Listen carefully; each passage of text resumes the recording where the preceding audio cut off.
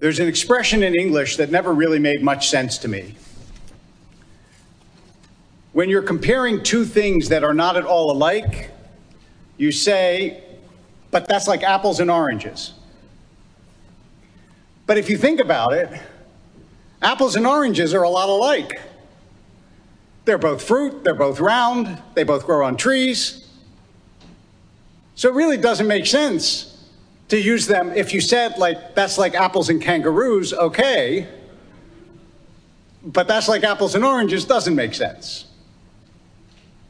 And there is an equivalent Hebrew expression, a different one, from this morning's Parsha, but it makes much more sense. Even in modern Hebrew, sometimes you will hear someone saying it, although the question goes back to the rabbis and to Rashi, and it is Ma Inyan Shmita Etzel Har Sinai, which means, why are you talking about the laws of the sabbatical next to Sinai? Let me explain. As you know, there are a lot of laws in the Torah. Most of them are just, here's the law, and here's the law, and here's the law, and here's the law, and here's the law. But in this morning's Parsha, it's called Bahar, the mountain, because before God introduces the laws of the sabbatical, and I'll talk about the sabbatical and what it is in a second, so don't worry. If you don't remember what the sabbatical is, I'll get to it. But before God introduces the laws of the sabbatical, it says, these laws were given to Israel on Mount Sinai. Here are the laws of the sabbatical. So you can understand the question is, like, what's the point? Why do you juxtapose Sinai and the sabbatical of all the laws in the Torah? Why don't you say, here are the laws that God gave to Moses at Sinai. This is tort law in Judaism. But you don't do that. Instead, you talk about the sabbatical. Now, what is the sabbatical? Every 7 years, the land lies fallow. That is, for 6 years, it belongs to you, and you can farm it however you wish, but on the 7th year, it's as if for that year it goes back to God and you leave it alone. You're still allowed to eat whatever it produces, but you can't work the land. Whether that's good agricultural practice or not, I don't know. All we have to know for the moment is that this question of why Sinai is emphasized next to the sabbatical is a very deep one and receives a lot of answers. But clearly, at least part of the answer is at Sinai, God is emphasizing to the Jewish people, the land is yours to use, but ultimately belongs to me. It's one of the reasons, say the rabbis, why God gets to give the land to Israel. Because every time we say God gave the land of Israel to the Jews, well, you can only give things if you have them, right? So God gives the land to Israel. Why? Because the land, like the world, belongs to God. And therefore, everything on the land ultimately belongs to God. And that includes the fruits of the of the 7th year, whether they are apples or oranges. Now, why do I bring this up? Because, as Rabbi Yisrael Salanter once said, the great head of the Musar movement, he said, it is easier to proclaim God king of the universe than it is to proclaim God king of oneself. Because if God is king of you, then it obligates you to do certain things. If you say, okay, God's king of all the world, that doesn't cost you anything. But if you say God is my king, then you got to do certain things. And this is one way in which Judaism really believes that God is my king. Because everybody in the world has a deep craving to belong to someone. But we also know that human beings ultimately don't belong to each other. That's part of the message of the Torah, right? Israel were slaves in Egypt as though they were property of the Egyptians, and God comes along and says, no, you can't be property of human beings. That's not okay. You don't belong to another person. There was a time, sometimes when I read Victorian novels, you realize that the wives are property of the husband. They can do with them pretty much what they like at a certain age, and even more the children. When you ask, like, why were 10-year-olds working in the mines? It's because their parents wanted them to. And the kids were the parents' property. But as the world evolved, people began to realize that other people aren't your property. So you can belong in an emotional sense. You can belong in a loving sense to one another. But you don't belong the same way your car belongs to you.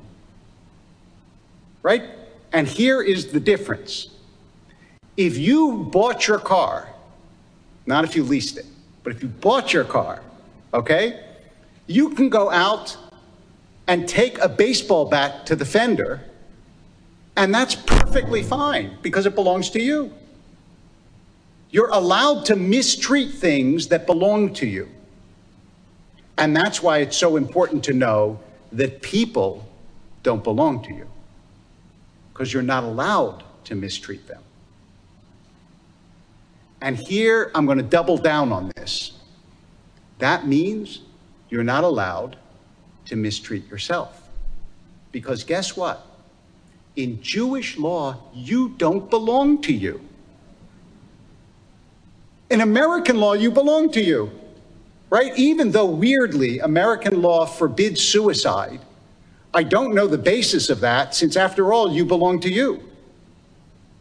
But I understand why Jewish law forbids suicide, because you don't belong to you and you aren't allowed to destroy what God has given you. This belongs to God. I don't have the right to destroy it. In fact, one of my professors once made a great analogy. He said, your body is like an apartment.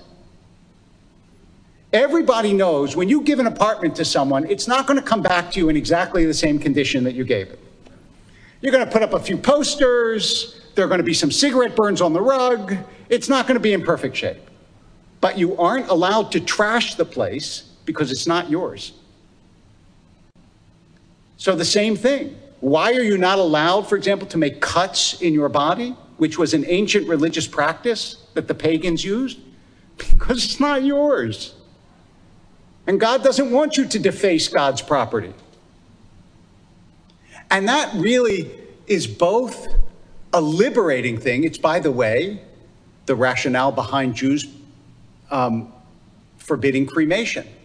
I know that there are Jews who get cremated, but it's against Jewish law because you're not allowed to burn that which God gave you. Right? Me'afar la'efer, from dust to dust. If God wants to take it back by natural processes, that's God's business. But we can't accelerate it by deciding we want to destroy it.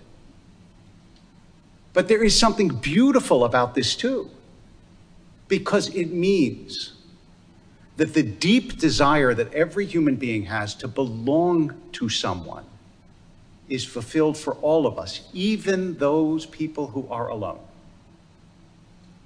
Nobody doesn't belong to someone because everyone belongs to God. Ma'inyan Shemitah Eitzel Har Sinai. Why does the Torah mention Shemitah next to Har Sinai? So that you will learn that this gift you were given is a gift. And one day, you're going to have to give it back. That's how we really know that we belong to God, is we don't get to hold on to this forever. We have to give it back one day, whether we want to or not. But that's okay, because you give it back to the one who gave it to you. We say it every morning. Modeh ani lefanecha. I am grateful to you, O God. Why are you grateful to God in the morning? Shehechazarta bi nishmati, because you returned my soul to me. As if God had it in the night, and then in the morning God says, okay, you can have it back now. And how do we conclude the service? The end of Adon Olam. Biyado afkid ruchi bi'et ishan v'a'ira. To you, God, I give my soul, both when I'm awake and when I'm asleep. V'im ruchi gviati Adonai li v'lo ira. And if my soul passes away, you're with me. I won't be afraid. There is a faith and a confidence and a deep sense of love in knowing you belong to God, who gave you what you have on loan in this world, and one day you'll have to give it back. But how grateful we should be that we were given it in the first place. So imruchi gviati Adonai li v'lo ira. So whenever God decides to take it back, I know that I'm not alone, so I won't be afraid. Shabbat shalom.